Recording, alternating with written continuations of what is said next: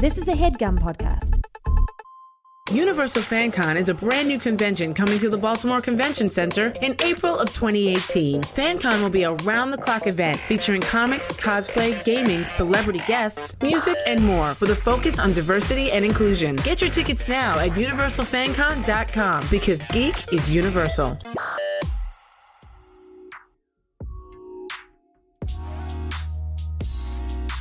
Hey, this is Steph Farwell. Join me bi-weekly at the Lemonade for all things nerdy and geeky, giving you all the sweet and sour notes from the nerd world, as well as my own special commentary to make this blended lemonade just right. Follow the Lemonade at Audio Boom, SoundCloud, Podbean, at the Points of Interest Network, and I'll see you guys soon.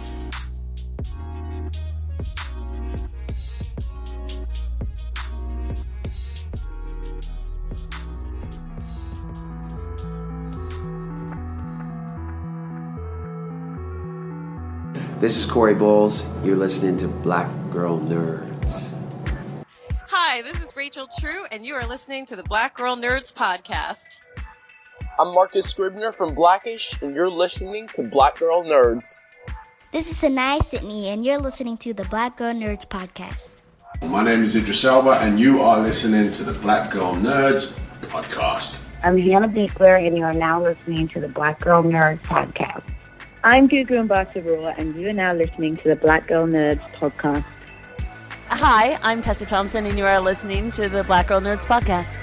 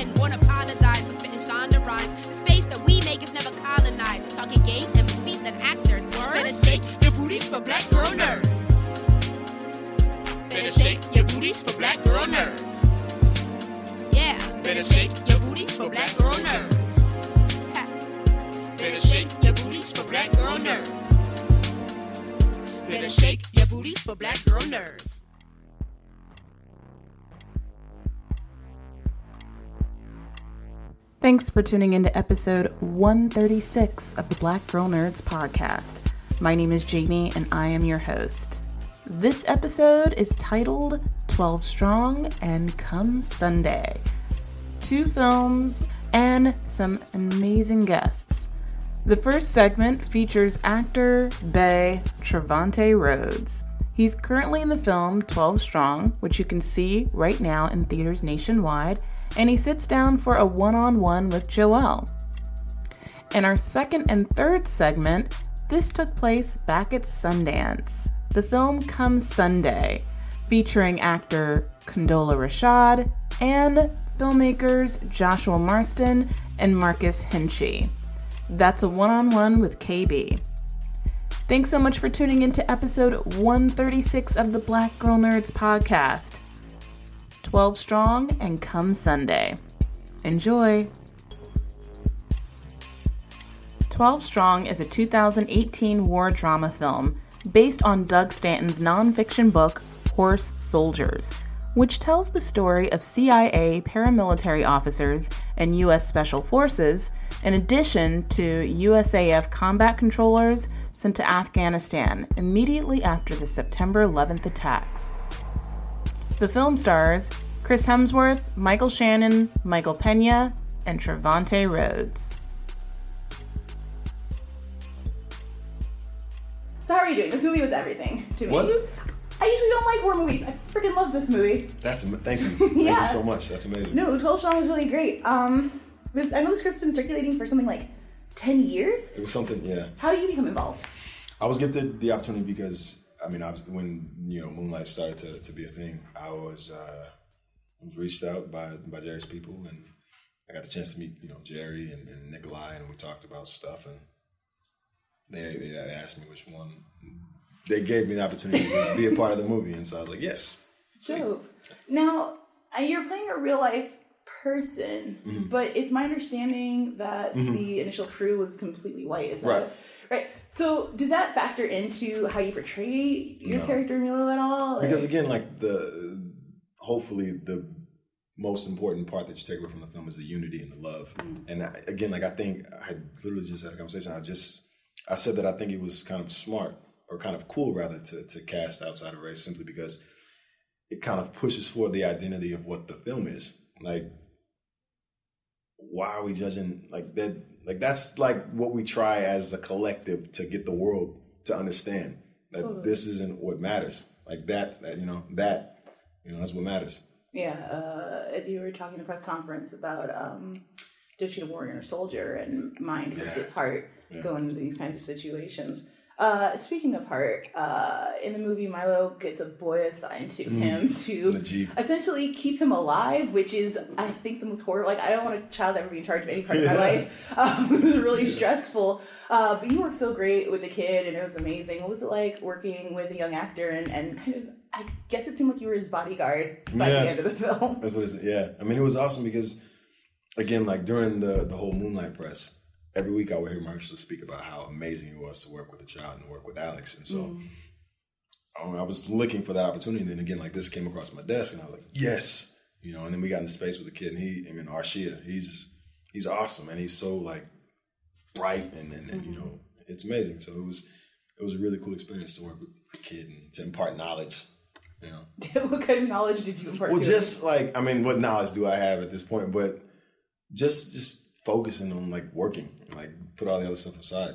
It's about being the best you can be. Is he a professional actor? Or he is. Yeah, he's done some other stuff. Like I think he worked more than I had at that point. I was like, well, what am I telling you? Like, But you've only been acting for like 6 years, right? Not even. I don't think. I'll take it. I think is 2014 your first short comes out? I think. My first, I did when I was in college. We did a short film that I guess came out maybe in. But. So I guess 2014 probably the official start. So okay, all right. 34 years. So, I mean, obviously you're getting involved with like major productions and things, and you've gotten to work with just worked with Ava DuVernay, so you're cream of the crop. She's beautiful. Kind of stuff. She's amazing. Yeah, she is. Money and all this other stuff, but what is it about acting that is fulfilling for you? Man, it sounds silly, but so whenever you give. And it's not the same thing, but whenever you give charity, if you're gifted the opportunity and, you give to a charity, you give to somebody that needs it, not, you see this like appreciation in their eyes. That's the most genuine appreciation. And that sensation is the most addicting thing. So whenever I would see people come and speak to me about how Moonlight affected their life, I would first thank Barry, and then I would just like, man, I don't know, because I feel like when you have the opportunity to affect someone in a true way and they're honestly like affected and you've kind of helped them dictate a way of living that is better for them, that makes me better. You know what I mean? Like, so I'm addicted to like growth. I'm addicted to being a better version of myself, a better person than yesterday, So is this something you look for in your scripts? Because it seems... Yes. I'm seeing it. Yes. And I really appreciate it. So what's the first thing you're seeing in a script that you're like, man, I gotta get this role. I gotta participate. I mean, at this point, like it's about, because after this last, amazing kind of production I'm currently a part of and having the opportunity to work on, it's been like, you're always growing, you're always expanding. The more you see, the more, you look. And so I've just been gifted the opportunity to be early in the process and to work with a great filmmaker who helps you kind of cultivate the story. And so when you get to the opportunity to be the number one in a film, working with a great director and a filmmaker, you get the opportunity to kind of cultivate your viewpoint, cultivate a story that you think is impactful and could be impactful and entertaining and all these things. So that's, I'm gaining the opportunity to speak to filmmakers who, I'm just like, I admire and hope to have the opportunity to work with. And we're just speaking about things that we think is not important, but valuable, wisdom and also entertaining, because that's so important. Wisdom Entertaining describes Family Feud for me. There's a lot happening. It's incredibly. It's maybe the most layered music video we've had in a minute. I heard Ava DuVernay called you. What's it like getting that phone call? It was amazing because I was told that she was going to give us a call someday, and I was in New York at the time, and I was walking around New York doing what people in New York do, I guess. And I get this call. I missed the first call because I'm, reading or whatever. And then I call her back. I'm like, dang, I missed the call. Anxiety. And so, yeah, exactly. So I call her back. She's like, Trevante. And then we have this conversation. And she basically asks, or she says that I have this opportunity to work with people I care or want to get to know or I care to get to know. And I'm curious about, would you be interested? I'm like, yes. Yes, of course. And then she tells me who's involved. And obviously it's, Jay-Z and Beyonce. I'm like, amazing. Yeah. And yeah, we do the thing. So I think the number one gif after that video comes out is the fight between you and Michael B. That's what I was just told that, and I was like, really? Of course. It's either that or the light crossing B's face, but was there a lot of coordination through that fight scene? I mean, it's a short one, right? But there's a lot of emotions happening. I think that was just, Mike is a cool guy. He's a good cat and he's a good actor. So it's like you get in this, and obviously Ava and Tandy. So you get in the space with these people who kind of have an idea of what they want, and then we just listen to Ava, and she's like, "Well, I think it's this," and then you give her what she wants. So it wasn't. I mean, there was a little choreography. There was like, all right, you get hit, you land somewhere over here, and then we want to end here, and that was pretty much what it was. And they just let us play. Is it ever like intimidating? Because you're with Thandie Newton and Michael B. Jordan. Michael B. Jordan's been acting since he first drew breath, and Thandie's been doing this for forever. I mean, what's it like to kind of, you're way past rookie, but it's just still, it's so fresh, and these giants of the industry, what's it like? I know who I am. Okay. And, I'm going to be the best. I want to be the best. So I want to work with the people I revere as being great and, respect. And so I can grow with them and hopefully progress. Were you the best horse rider in 12 Strong? Man, I wish I could say that, but no, Austin Ibert, man, but it wasn't because he used to train people. That's so that's exactly. So I'll take top 3. We just throw him out. Exactly. Okay. Yeah. All right. So top 3. I'll say top 3. Were you working with the same horse, or were you guys? I did. I got the chance. My horse's name was Blondie. And so the horses that we trained. Yeah, I know, right? The horses that we trained on, and the horses that we shot with were the same. So it was good to kind of develop that relationship with them. And so we had, like I said, maybe 2 or 3 weeks of training prior to shooting to kind of really, get involved with them. You guys shot for 40 days in? I think so. Yeah, in Afghanistan, in the mountains. Well, in New Mexico. Is basically Afghanistan. Okay. Yeah. We'll take it. It's similar conditions to Moonlight, and Barry wasn't first under, but it's only a second feature. It's shoestring budget. It's fast in and out. What is it like for you, as an individual, to be kind of dropped in these situations and then almost as quickly kind of be pulled out and have to go back to regular life? That's the job. Yeah. And I love it because, again, it's so educational. Being an actor is probably the most educational, job. It may sound strange, but the most educational job you can have if you really do your job. Because obviously the goal is to be convincing as this person. And if you care, you do you digest as much information visually, sonically, whatever you have to do in order to feel like you can be this person, and so you learn so much about this person through your perspective, through your view, you know what I mean? So it's you get to, it sounds whatever, but in many ways you get to experience life through this way of living, through your perspective, as well as the perspective as of the person as you're playing. I think it doesn't get off. You're actually being a person for 12 hours a day for 40 days. 40 days. There's a lot of stuff you're going to interpret from their lives and then you bring back into your life. What did you bring from then? Because thankfully, I was gifted a mother who brought us up a certain way. So a lot of the same tropes and the same attributes that it takes to be a warrior. I guess that's kind of funny, but we were gifted that, in my upbringing. So it was more black and in the South. This is true. This is true. So it is absolutely. Totally. You know, and so it was just an enhanced version in many ways, but also developing, you know, the identity of being a soldier and living that. Definitely. Do you consider yourself nerdy? I mean, I have to at many times, yes. I mean, I think if an actor is being honest, we're just a bunch of geeks because we just want to pretend, you know.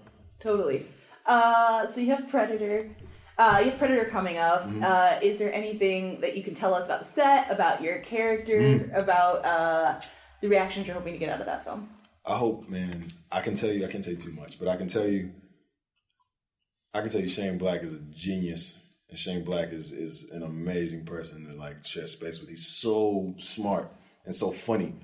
You know what I mean? And so to be able to do films but then there's like this underlying truth within that film, and it's the most interesting thing because it's the world obviously that it's in is the Predator with this Shane Black comedic kind of filter, also rooted in something very honest and very, you know, like personal, very, you know, character driven, which is I haven't seen that, which is why it was so exciting. He's like clenching his fist right now. He's yes, man. I cannot wait to see that film. I'm so excited. We get to go back and do some reshoots for like, I don't know, like 2 or 3 days. But I don't know, just to be around the guys again and to, you know, be in that space is gonna be cool. I'm excited.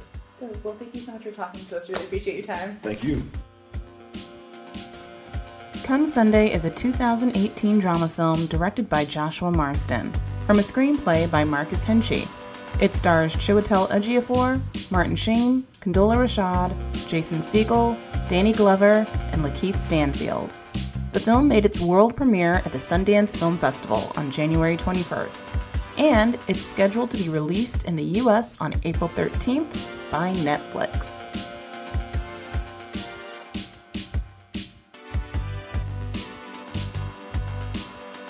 So tell me a little bit about, I guess, kind of any advice that your mom gave about being a Black woman in this business and kind of what to take forward. You know, it's interesting, like, my mother never really gave me, like, advice as to how to be a Black woman in this business. She more so just gave me advice as to how to be true to myself in life. So it was less, like, specific as, like, as a Black woman, this is what you're going to have to do. All of that was encompassed, I think, in the way that she raised me, which was always about finding ground, like staying grounded and rooted. And work ethic was a big thing in my household. And I learned a lot from just watching her. We always have had a really, really great relationship, and it's funny, like we have similarities in our personality, but then also we're very different. And so I feel like sometimes she would not tell me things because she knew that if she told me, I would probably do the opposite. So then she was like, okay, I'm not going to say, you know, but just by watching her live, I think that's a good way to put it. By watching her live, I learned how a Black woman can move through this world just by watching her do it. You know, I think that's good as parents to kind of let your kids figure out what they're going to do. Absolutely. And guiding them, but still letting them make their own mistakes, because realizing that, like, hey, it's something that you're going to just have to learn through experience a lot of times. Absolutely. And she protected me too as an early age. Like, I know I always knew that I was an artist at a very early age, but my first way of expressing that has always been music. I was trained in piano for about 10 years. And so that was my outlet growing up. And I knew that I was going to act in my life. I personally wanted to study. I wanted to train because I watched my mother, and there were certain things, technique, where I was like, no, I want to know how to do that. I know some people don't need, some people just go, I'm just going to do it, which is fine, to each his own. But I was like, no, I want to train. I want to, like, if I'm going to do this, I want to do it. Like, I want to go all in. I want to learn. I want to, but so when I was growing up, you know, I was around her, and so I got to learn the ins and outs of what it takes to be an actor on stage and film memorization, all of the assets, as the facets of being a working actor. I did learn. But she was very adamant about, like, you go play soccer, like go like do other stuff, you know, play piano. And then when you graduate from high school, if this is what you know, then go major and do whatever, but growing up, she was very much like, just go outside and play. Like allowing you the opportunity to seek out other things too, like just to enjoy life and be well-rounded. Yeah. Is the best.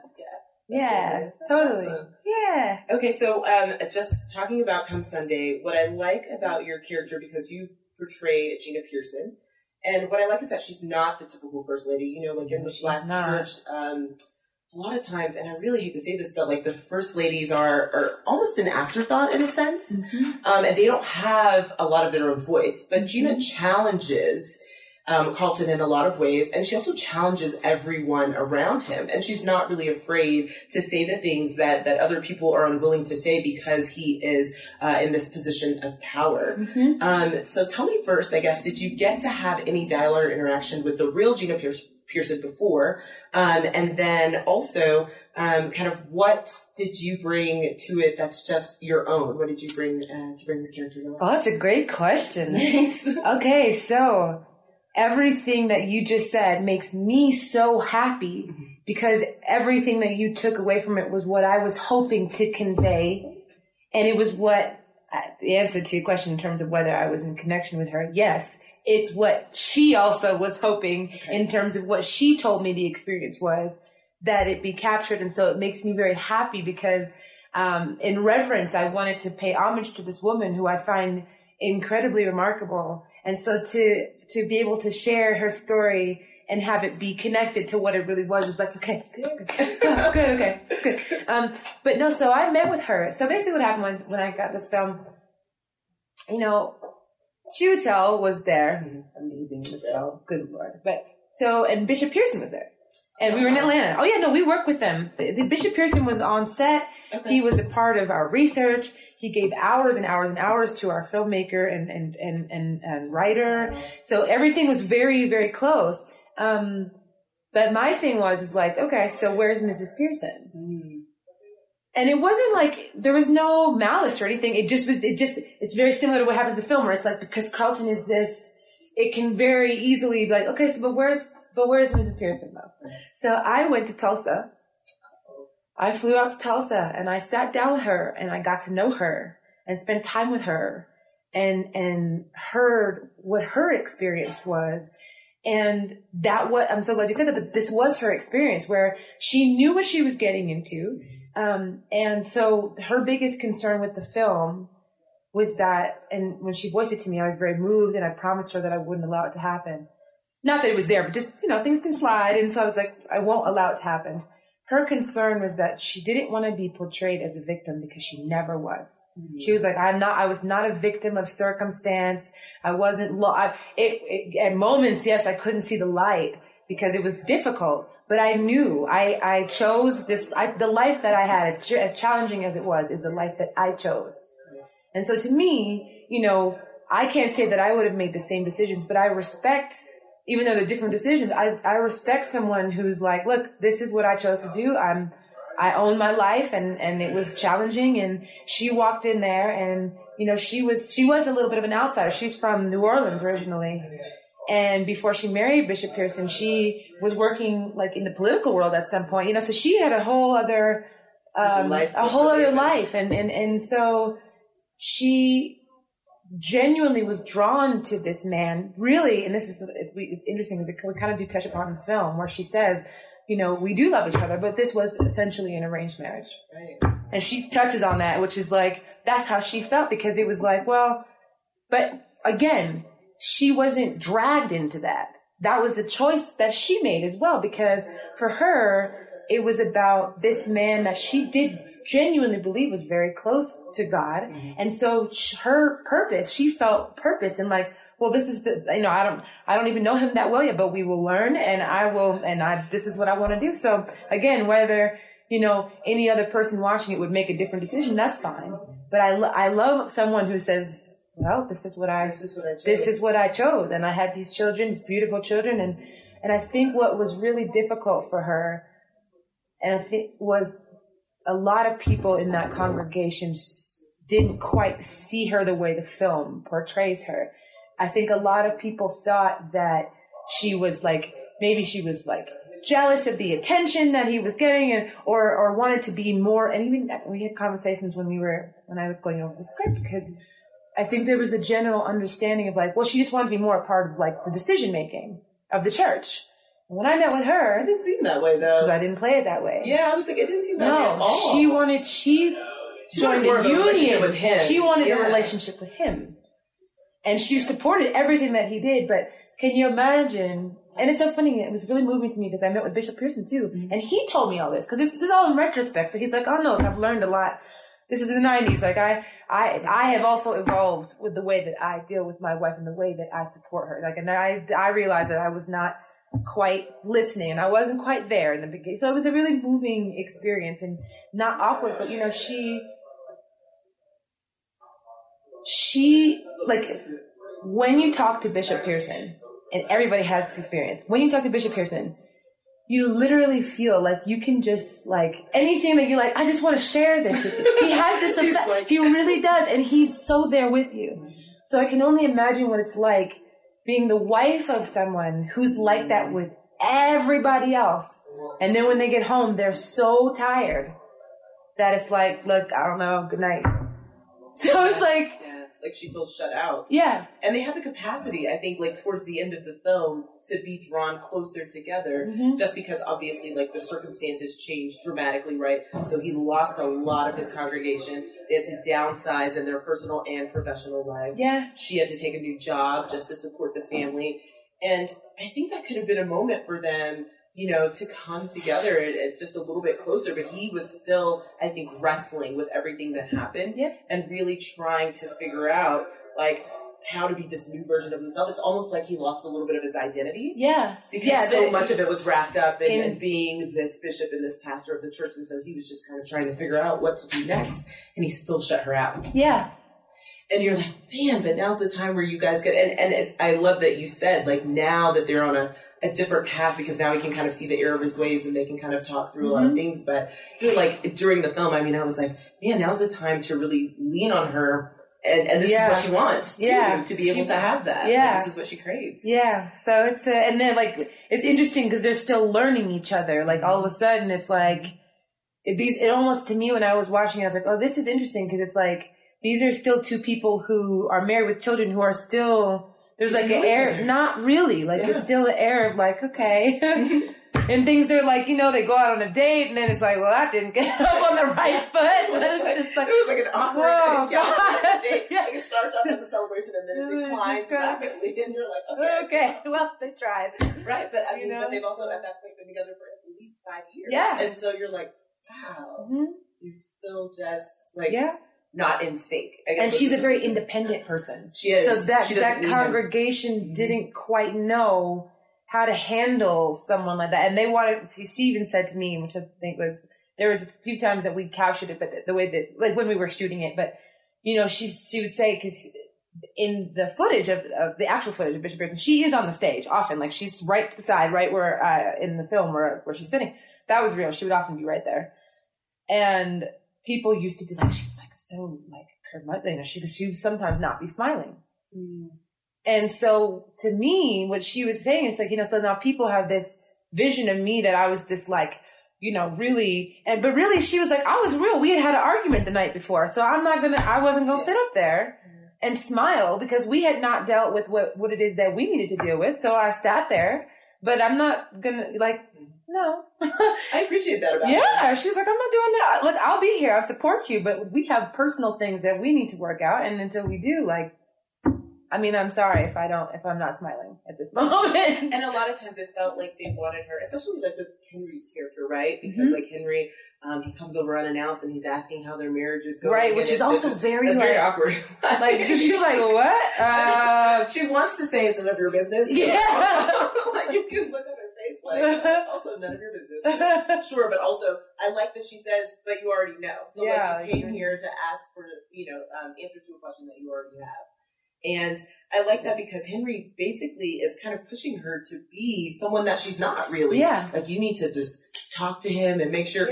And, you know. Sorry, we probably have time for one more question. Okay, sorry, no, I love it. No, 3 more minutes. That's the only reason I'm here. Sorry. 3 more minutes. But I love that, like, he's trying to push her into this box and kind of make her do this thing. And she's like, you already know that. Yeah. Like, the two of us do not operate in that space. And when she said about that, she said, particularly, she said, so before when everything was fine, I was not a part of the equation. Right. And then when things went south, everyone was like, so, she's like, oh, now y'all want to ask me? Like, now you care about my opinion. Now you want to ask me. Speak, and now you want me to, like, do something. She's like, you guys aren't really concerned with the health of my marriage. No, it's about the image of, so she was not really having it. Oh my gosh.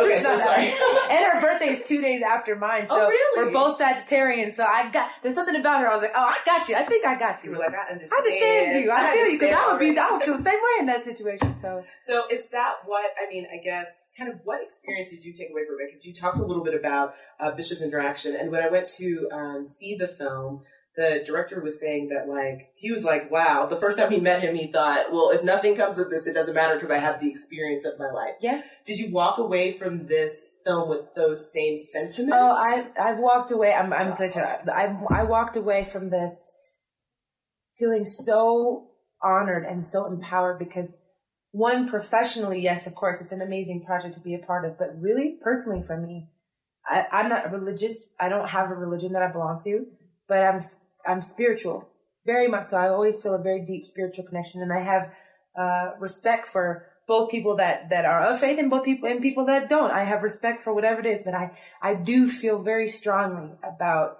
the connection to the divine, whatever that is, universe, God, energy. I have a strong connection, and so to me, what was so amazing about being a part of this film is anytime I can be a part of a story that imparts to other people, that every individual as a human being has the right and the ability to have their connection, that you don't need permission from anybody. You don't need permission from an institution. You can have that. That to me is like, as an actor, aside from like, oh yes, as a performance, as a person, that if I can be of service in that, then I will always come to the table. Yeah. So that's awesome. Yeah. Oh, I love it. So thank you guys. Again, I'm with Black Girl Nerds, and just thanks so much for chatting with us. I saw the film, and it's really great. I actually hadn't heard the American Life episode, which is really interesting because I actually love that podcast. Right. But I actually had not heard the episode. So tell me a little bit, I guess, about like how you guys found the episode and kind of what struck you about the episode so much you really felt like it needed to be a film, that there needed to be a film adaptation. Oh, you start since you came on project first. Well, for me, the first time I listened to it, about 15 minutes in, I knew I wanted to write the picture if they'd have me write the picture.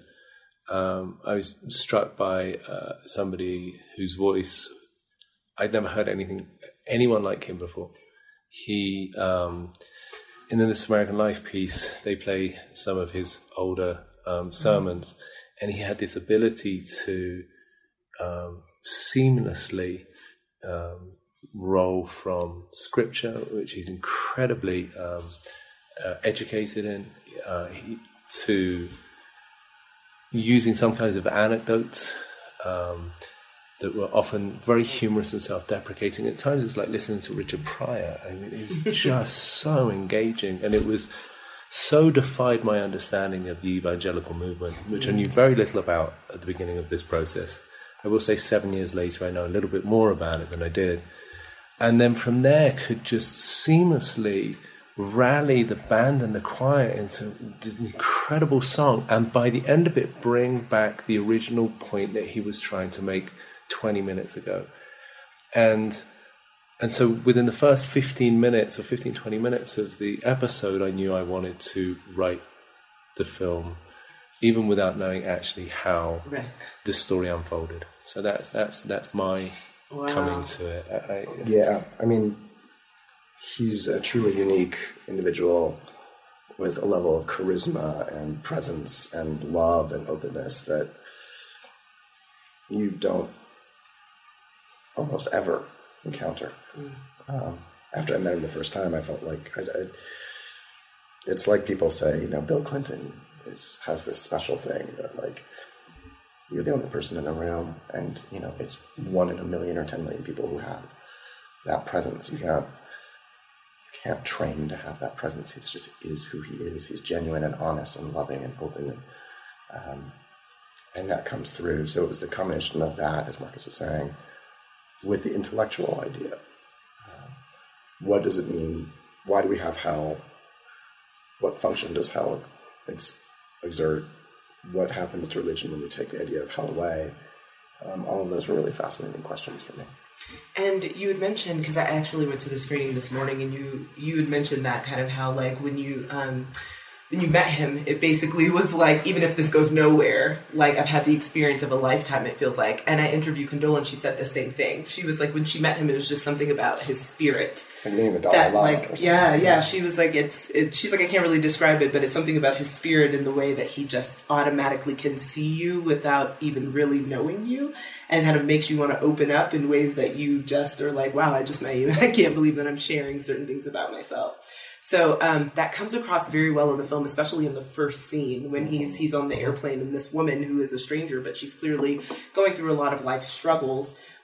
He just talks to her and kind of shares a little bit about his experiences, but lets her lean into that. Right. And so it's really interesting that you guys say that, like, in real life, that's exactly how he is. So, I mean, when you guys decided to do this film and everyone was like, okay, it's definitely happening, how much of a part did he play kind of in bringing this into fruition and, like, on set, and how much with the script and things like that? Like, how many conversations did you guys have with him in order to bring this to life?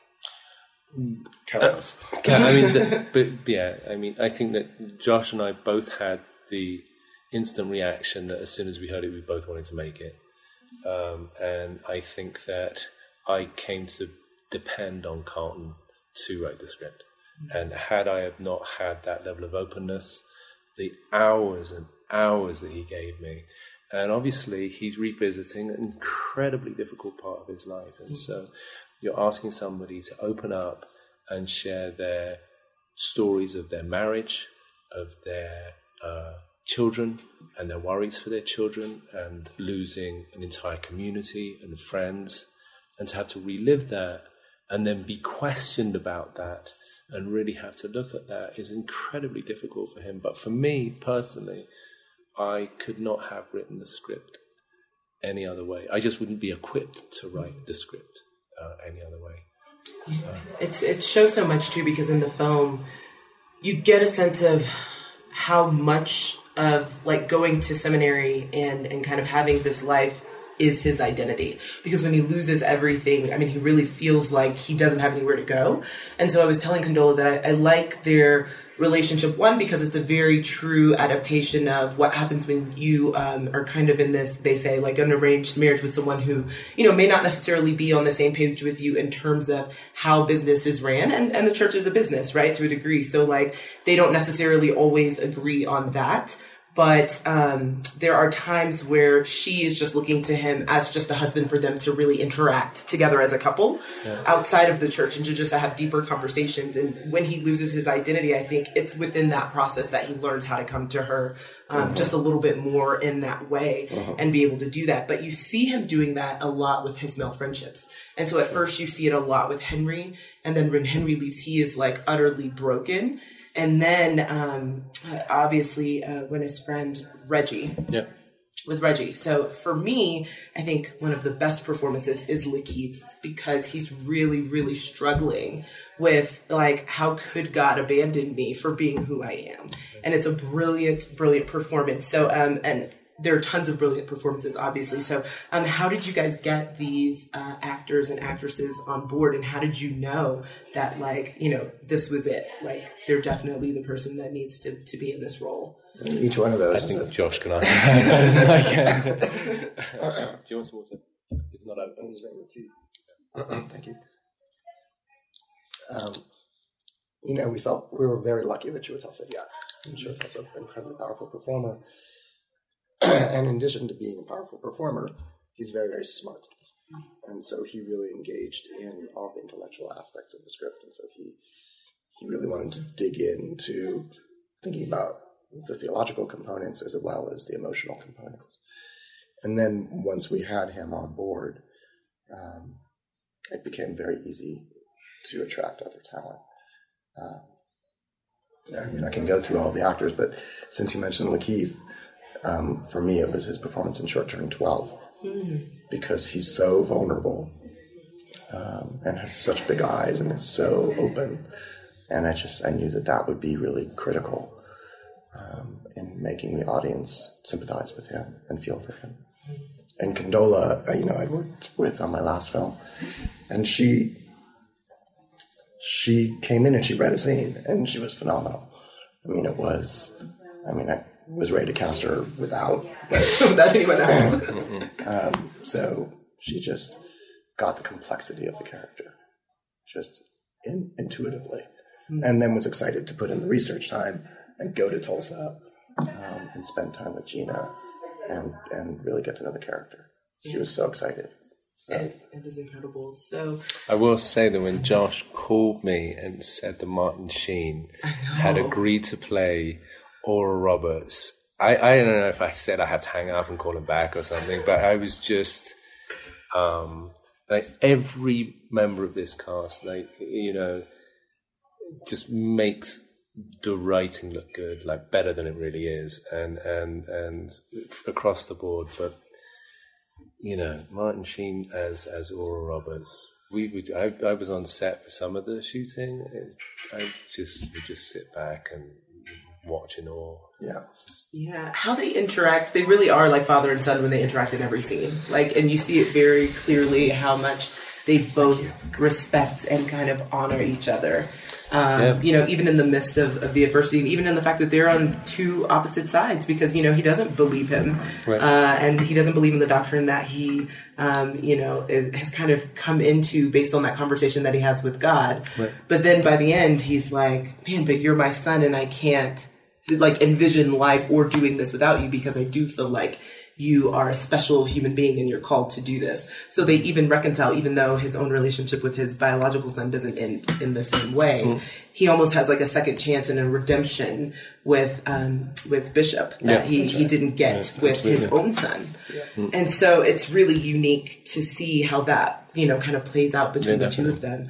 But I know that the intellectual aspects and even their spiritual components, obviously, for both of you were of interest. So I guess my question is, what did you take away from the entire experience? Because obviously going in, you probably had one thing in mind. And then after you had spent countless hours kind of talking to Bishop himself and developing a relationship with him, then what came out on the other side? I'm just curious.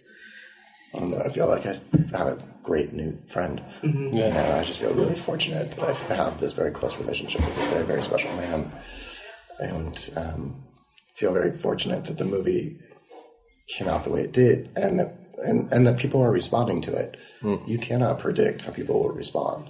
And it's a very, very tricky subject matter, and we gave a lot of thought and conversation to which side of the debate the film would lean towards, and is there a way to have the movie be quote-unquote neutral or unbiased, or is it by definition pro-Carlton and thus taking a side?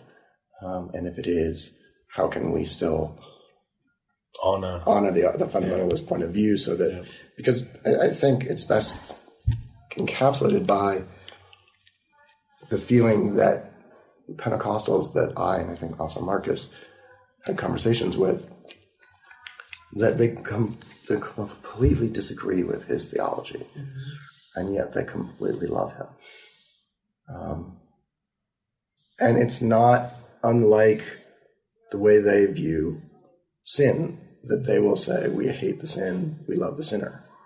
And that's what they bring to their point of view with Carlton, is that they mourn the loss of him in the community, and they fundamentally, completely, utterly disagree with his theological position, and yet at the same time, in a heartbeat, talk about how much they love him and how much they miss him. But that sort of gets to a fundamental question that Chiwetel has at the end of the film, is that why is it so frightening to us, the concept of unconditional love?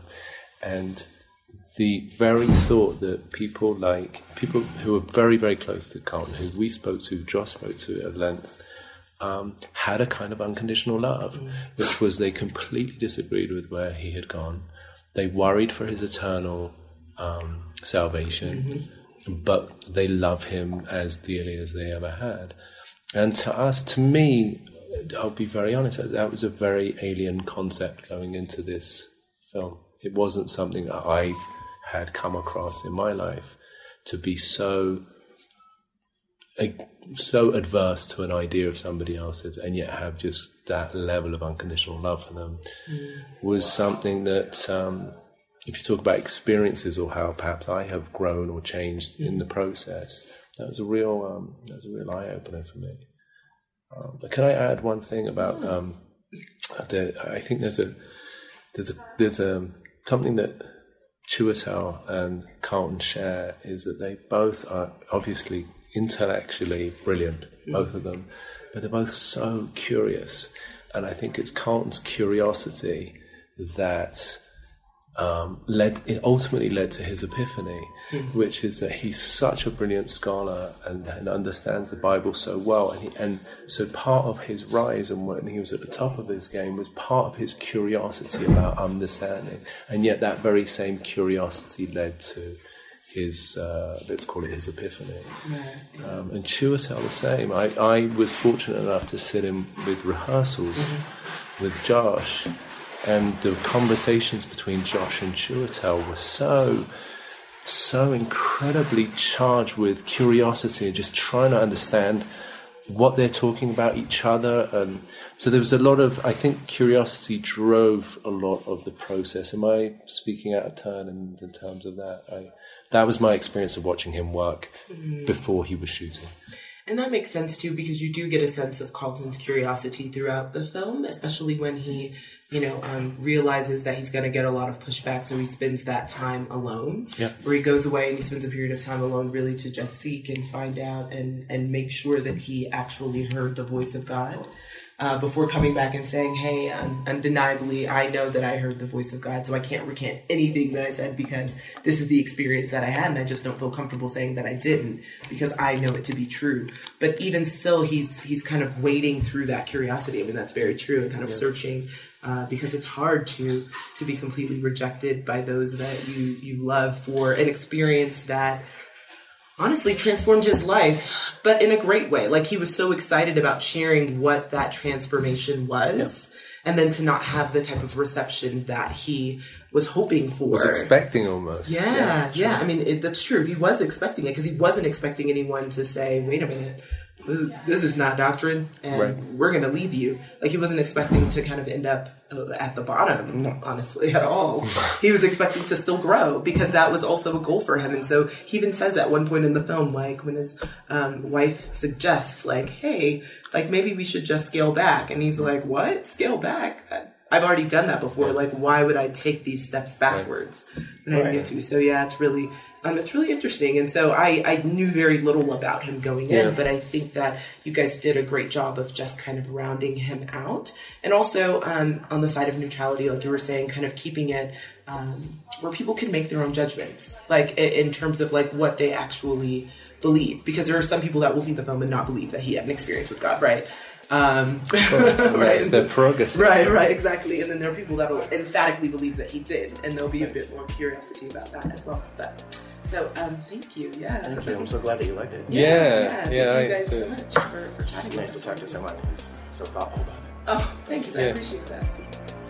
The Black Girl Nerds podcast is produced by Jamie Broadnax. Various episodes are edited by Jamie Broadnax, M.R. Daniel, and John Bauer. The opening theme song to our show is written and performed by Samus. Various instrumentals are performed by Samus, Sky Blue, and Shubzilla. You can find episodes of the Black Girl Nerds podcast on iTunes, SoundCloud, Google Play Music, Stitcher, Art19, and Spotify.